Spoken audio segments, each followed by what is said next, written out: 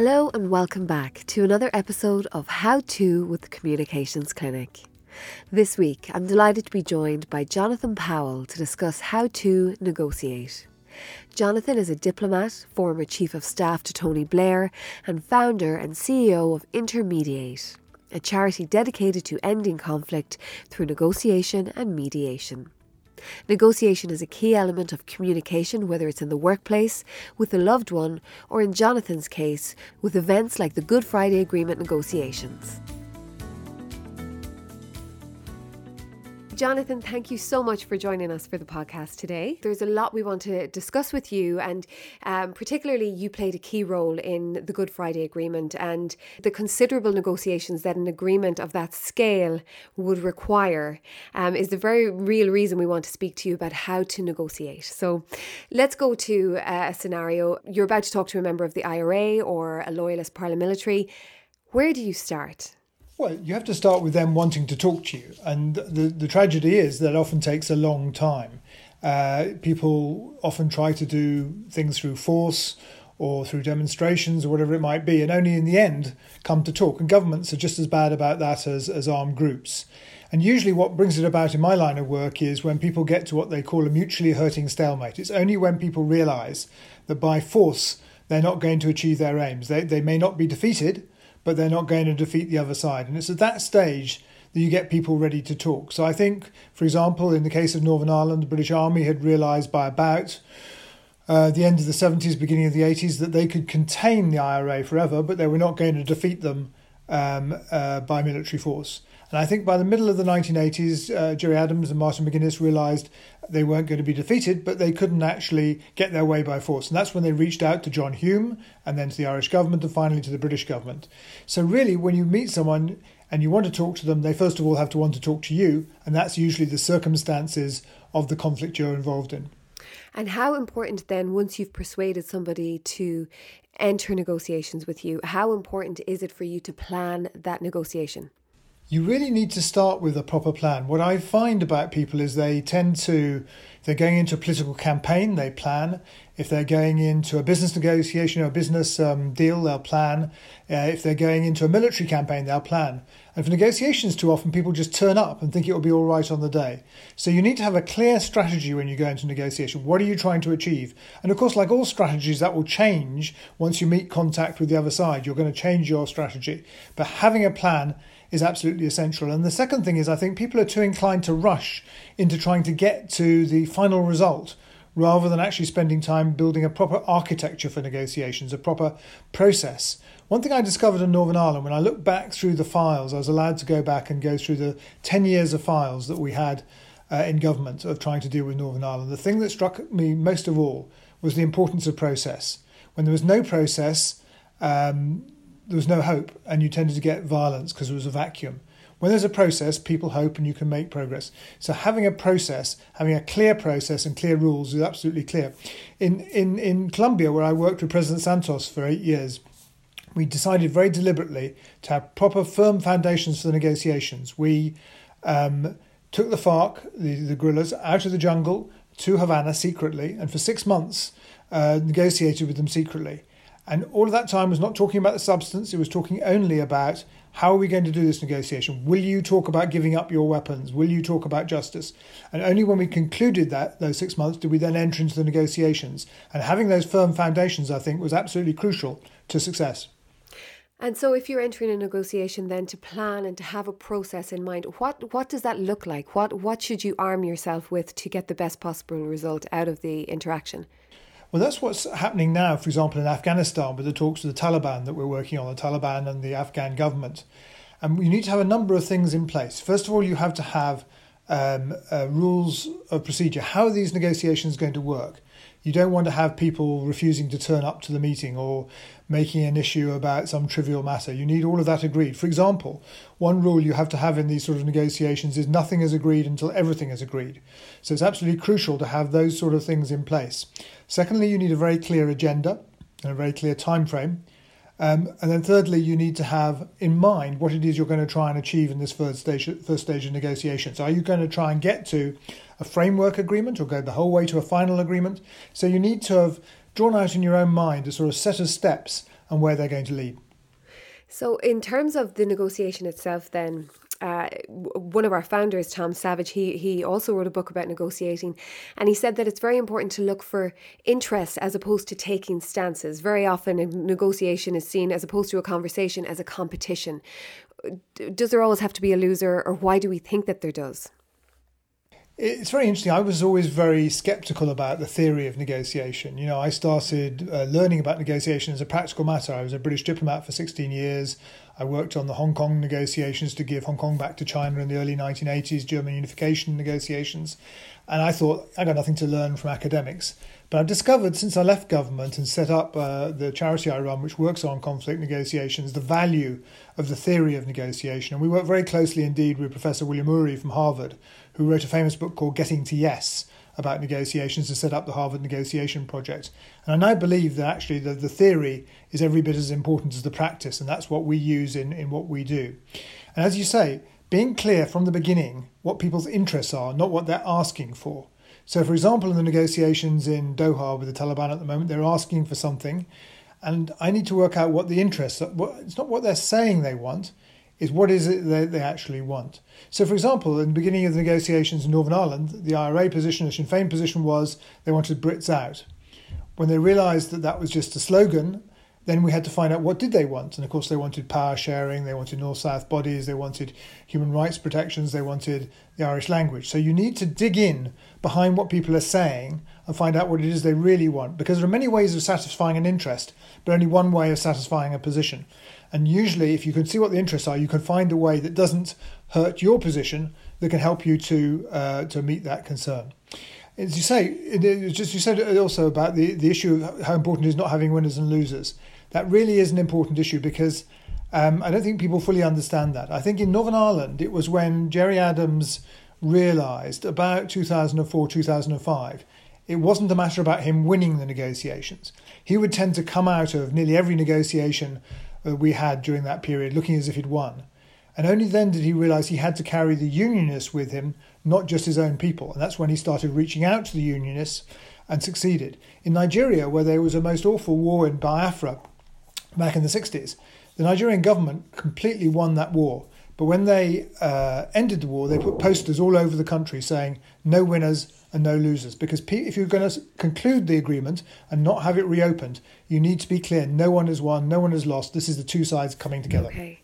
And then in terms of deciding on their stance and understanding their interests, but also figuring out what yours are, is it important to set an anchor and to know how far you'll go or how much you'll give?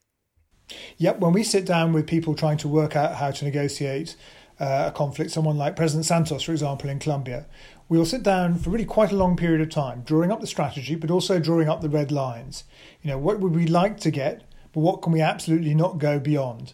And you need to have those very clearly in your mind, because otherwise you may find yourself being dragged into something you simply can't sell at home. You can't go back and say to the people, this is what we've agreed.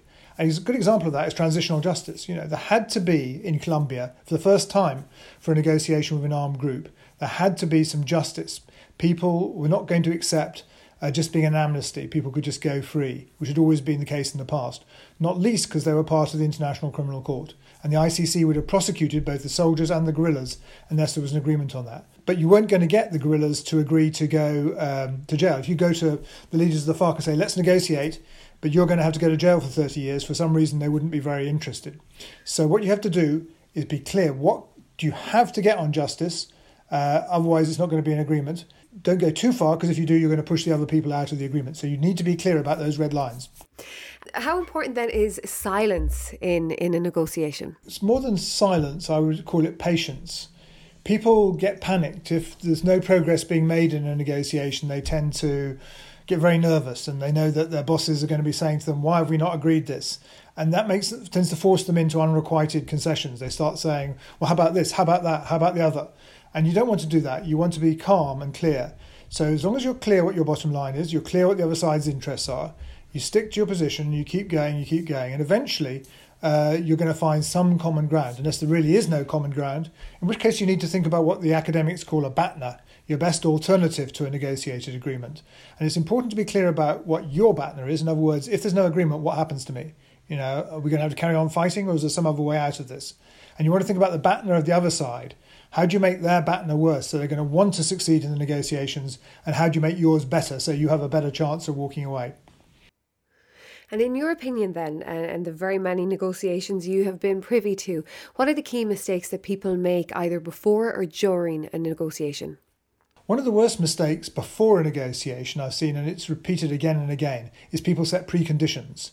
They go into the negotiation and they say, I'm not going to participate in this negotiation unless you agree to this or that. In the case of Northern Ireland, it was decommissioning of weapons.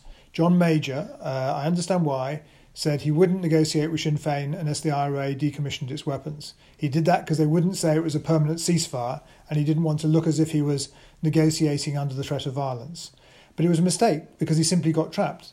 The IRA said, no, we're not giving up our weapons. So then he had to fall back and say, well, they need to give up most of their weapons. And they said no. So he said, well, they have to give up a token amount of their weapons. And they still said no. So he was left in an impossible position. So unless you actually don't want the negotiations to happen, on the whole, don't set preconditions, because if you do, you'll just never get into the negotiations. Putting this all into a business context then, how does somebody negotiate with somebody who has more power than them, like an employee seeking a pay rise with the big boss? Well, you need to know what the balance of power is between you and the other person negotiating.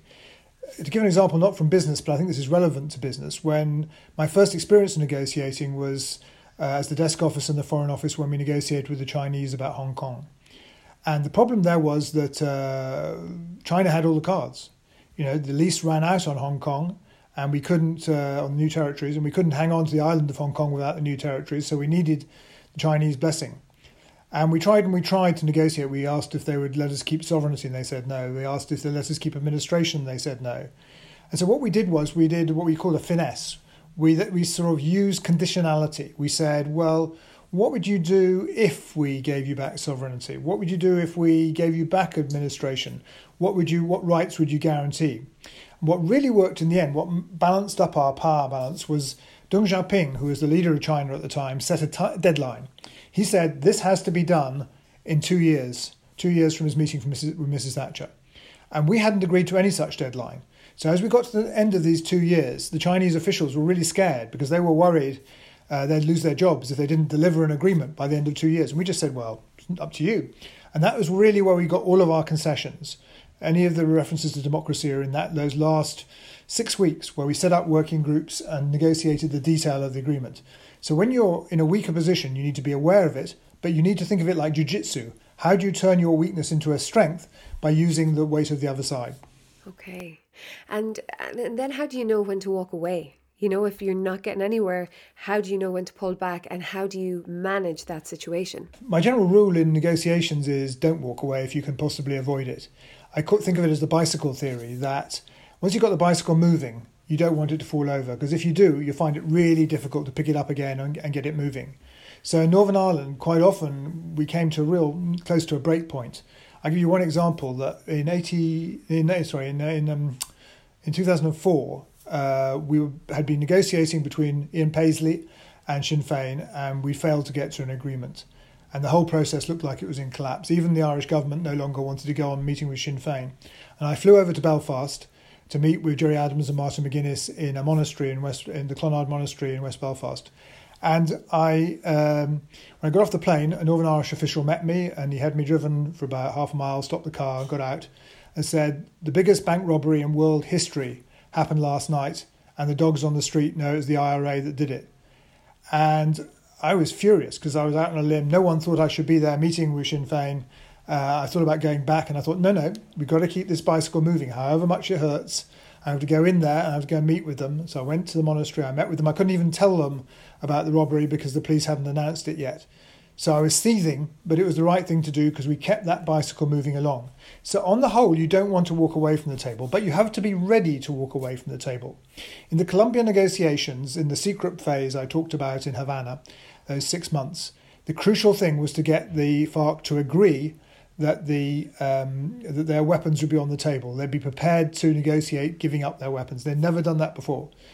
And they were just refusing to do it. So the chief Colombian negotiator said, well, okay, then we're going to get the helicopters ready and we're going to have the ICRC fly you back into the jungle and we're going back to Colombia. They packed their bags, they put their bags by the aeroplane. The FARC had a meeting, they changed their minds and came back and said, okay, we'll agree to refer to our weapons. So sometimes you have to be prepared to walk out to get the point you need. But if at all possible, don't walk out, because then it's so much harder to pick the negotiations up again.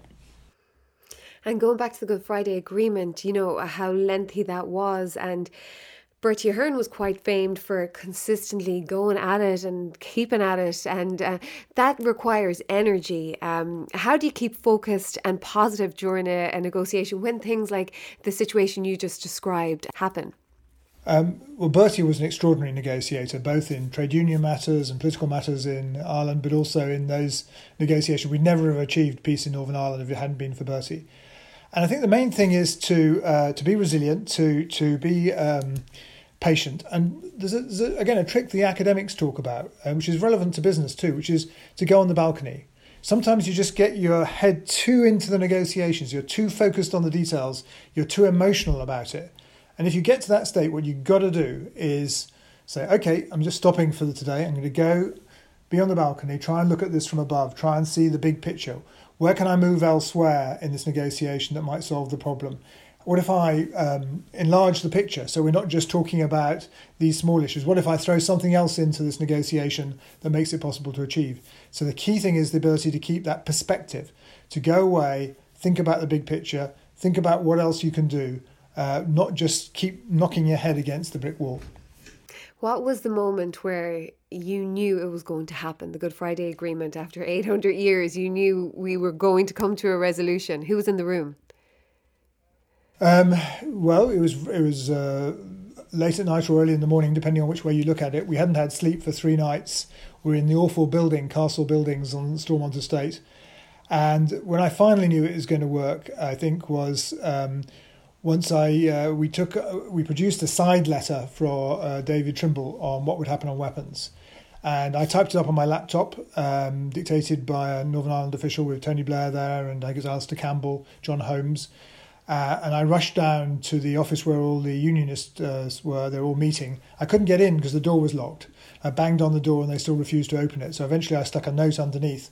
They let me in, and I went up to David Trimble, who was with some of his colleagues on the podium, and I showed him the letter. He read it through.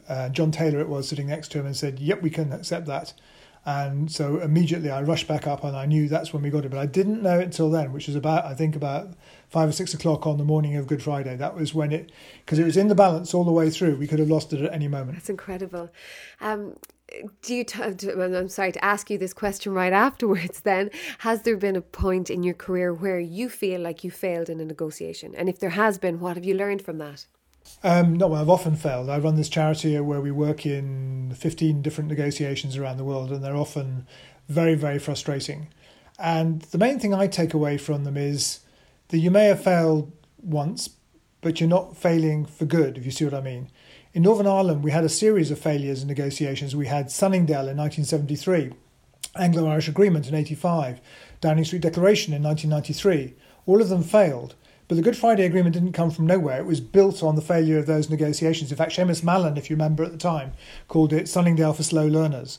And that's the point. In Colombia, it was the same thing. There were 4 failures before they got to success. So if you fail at a negotiation, don't think you've failed altogether. Just think, how am I going to come back to this? It's going to take some time before I can come back.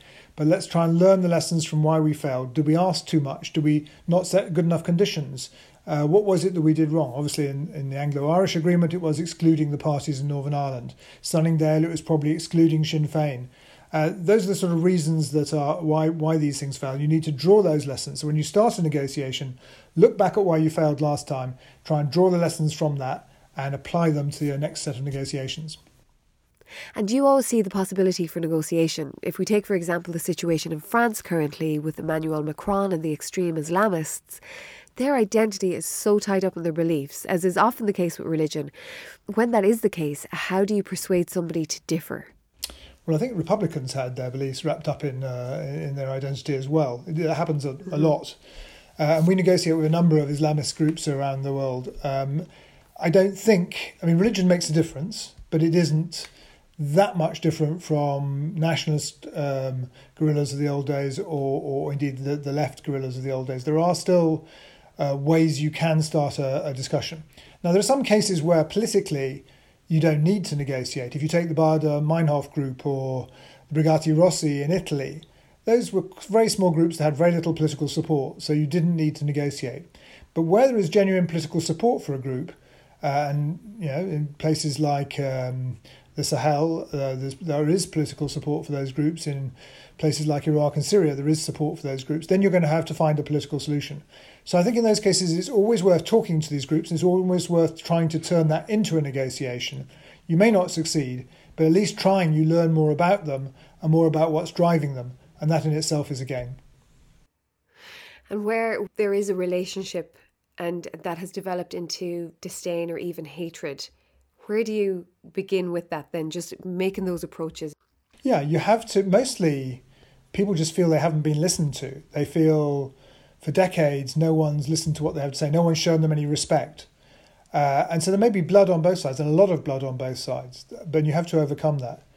I remember in, I think it was about 2004, 2005, I had to get Peter Sheridan, the deputy head of the PSNI, the police in Northern Ireland, to come to Downing Street to meet Martin McGuinness and other Republican leaders to talk about security. And for him, this was very difficult. The house he had lived in, he'd been chased out of 3 times in Derry by the IRA, whose leader was Martin McGuinness. Twice the car he was in had been blown up and everyone else killed by the IRA, and he'd survived. And I had to bring him in, and he was a big man. He shook hands with Martin McGuinness. He really, he was able to overcome that hatred and able to turn it into a working relationship. And you have to find leaders who are prepared and able to do that. Let's talk about mediation then, and your organisation Intermediate. You deal with the most complex and difficult conflicts. Tell me about the key difference between mediation and negotiation. In a negotiation, you have 2 or more sides who are trying to get somewhere. And sometimes it helps to have a third side, to have people who don't have skin in the game, who can try and reduce the temper, keep people honest in the room. Like, if you have a football game, you wouldn't really do it without a referee. You want an independent referee who's going to set the rules, make sure the rules are obeyed, and make sure people do what they're promised to do. So that's why you want to have someone in the centre. Now, there are different roles people can play in the centre. You can have an arbitrator who just decides this is the outcome. You can have a mediator who's quite forceful and tries to bring the 2 sides together, puts forward compromise proposals. You can have a slightly weaker role of a facilitator who helps the meetings happen but doesn't intervene too much. And in Colombia, for example, we had witnesses. Norway and Cuba were the witnesses. They weren't able to facilitate or mediate. They weren't able to speak in the negotiations, but they were there to initial documents when they were agreed and keep people honest. So having that third side can be very helpful in a negotiation, although increasingly, I have to say, governments and even armed groups are not so willing to have mediators. They worry they lose control of the negotiation in those circumstances. They want to remain in control. So increasingly, we're having to look at imaginative ways of facilitating. So instead of just sitting there in the room, maybe you talk to the advisors to one side, talk to the advisors to the other side, and try and find a solution in that way. So it is better to have a third side, but it doesn't always work nowadays. And in terms of, on a more personal level and a business level, mediation is now very often being proposed by judges as an extra step before something ends up in court. How do you feel about that insertion of that extra step? I think it's a very, very good thing. I mean, not just does it save lots of money of lawyers' fees and going to court and court time, but also it is a better way to avoid hard feelings. And I think most businessmen who've been through this, you can either go to arbitration or you can go to mediation. And it's the same, of course, in family law. Divorce is now mainly done by mediation rather than by going to court. And I think it's a much more sensible way to approach these things. And I think the businessmen would be well advised to think of mediation themselves first rather than waiting for the judge to tell them that. And tell me about, in your position then, and the work you do on a daily basis, is it always possible to be impartial? It's necessary not to bring a third agenda to the table. If you're going to try and help mediate something, you don't want to turn up and say, well, actually, this is how I think it should be done, because then you're complicating the negotiations, not simplifying them. So that you don't want to do. But that doesn't mean to say, sometimes when I talk to people, they say, well, so you don't care about human rights, you don't care about protecting women's rights? Of course I do. And I don't think an agreement is going to work if you end up with an authoritarian government that doesn't respect human rights. And I don't want to be part of a negotiation that doesn't lead to an outcome that's going to work. So yes, you have your values, you have your understandings of what will work, but you don't turn up and tell them what to do. If you're trying to mediate or facilitate, you're trying to help two sides that have already got enough difficulties come to an agreement. Let's talk then about Brexit. How could the EU and Britain negotiate better in this situation? Well, they shouldn't have started from here is the basic answer to that question. And they got themselves into a real mess, and almost entirely from the British government's point of view. The whole way along, they've played this wrong. I mean, it started with the point that I tried to make clear, Tony Blair and John Major tried to make clear, that there was a big Northern Ireland problem in this negotiation. If we were going to leave the single market and the customs union, we were creating a problem. And they went into negotiation without ever addressing how to deal with that problem. To be fair to Theresa May, she tried to later, when she did understand the problem, come up with a very complex way of resolving it. But Boris Johnson just came into it and said it would be solved by technology, which was nonsense. Then he demanded essentially the beer border between Northern Ireland and the Republic. And when he realised that wasn't possible, he reversed course and just completely accepted the EU position, which then landed him in a real mess with the Unionists, because then there was a border between Northern Ireland and the rest of the United Kingdom. And that's why one of the reasons he's tried to reopen it in legislation in the UK. So to enter negotiation when you're not really serious about a properly thought through position is very dangerous, and you end up in a real mess.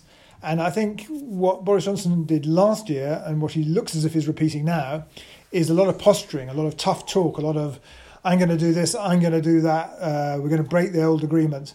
Because he wants to be able to present what he will agree to, which will be a very, I fear, very weak agreement, and much less good agreement than he could have got, to his people as a triumph. But it's all come about because he's been so tough. I think that's what he's trying to achieve. He may fail, he may by mistake end up with no agreement, but that's what he's trying to achieve. And that is a very poor way to negotiate. And some writers have suggested that the Remainers started from their own beliefs without ever considering, the beliefs of the Brexiteers. Do you think that's the case? I do think, this has been a very divisive issue in Britain. We families are divided, regions are divided, and it's only beginning to die down that scar between people. And I think it's true that Remainers like me have not been sufficiently generous in thinking through why Brexiteers wanted this, how their wishes could be met. But mainly, I'd have to say, the Brexiteers themselves have changed course. When they were campaigning in the referendum for Brexit, they said we'd be like Norway, we'd stay basically in, but we'd leave to give ourselves some freedom. And it's become more and more extreme as we've been on from them. So now we've got to the stage where some of them say they'd actually rather have no agreement with our big neighbour, which would be catastrophic for relations with Ireland, but also for our business. So I think there's been an escalation during the course of this negotiation on the Brexiteer side unless you get absolutely everything, that's not good enough. And that sort of extremism is, A, a very bad way to approach a negotiation, but B, doesn't help heal the wounds that exist here in Britain.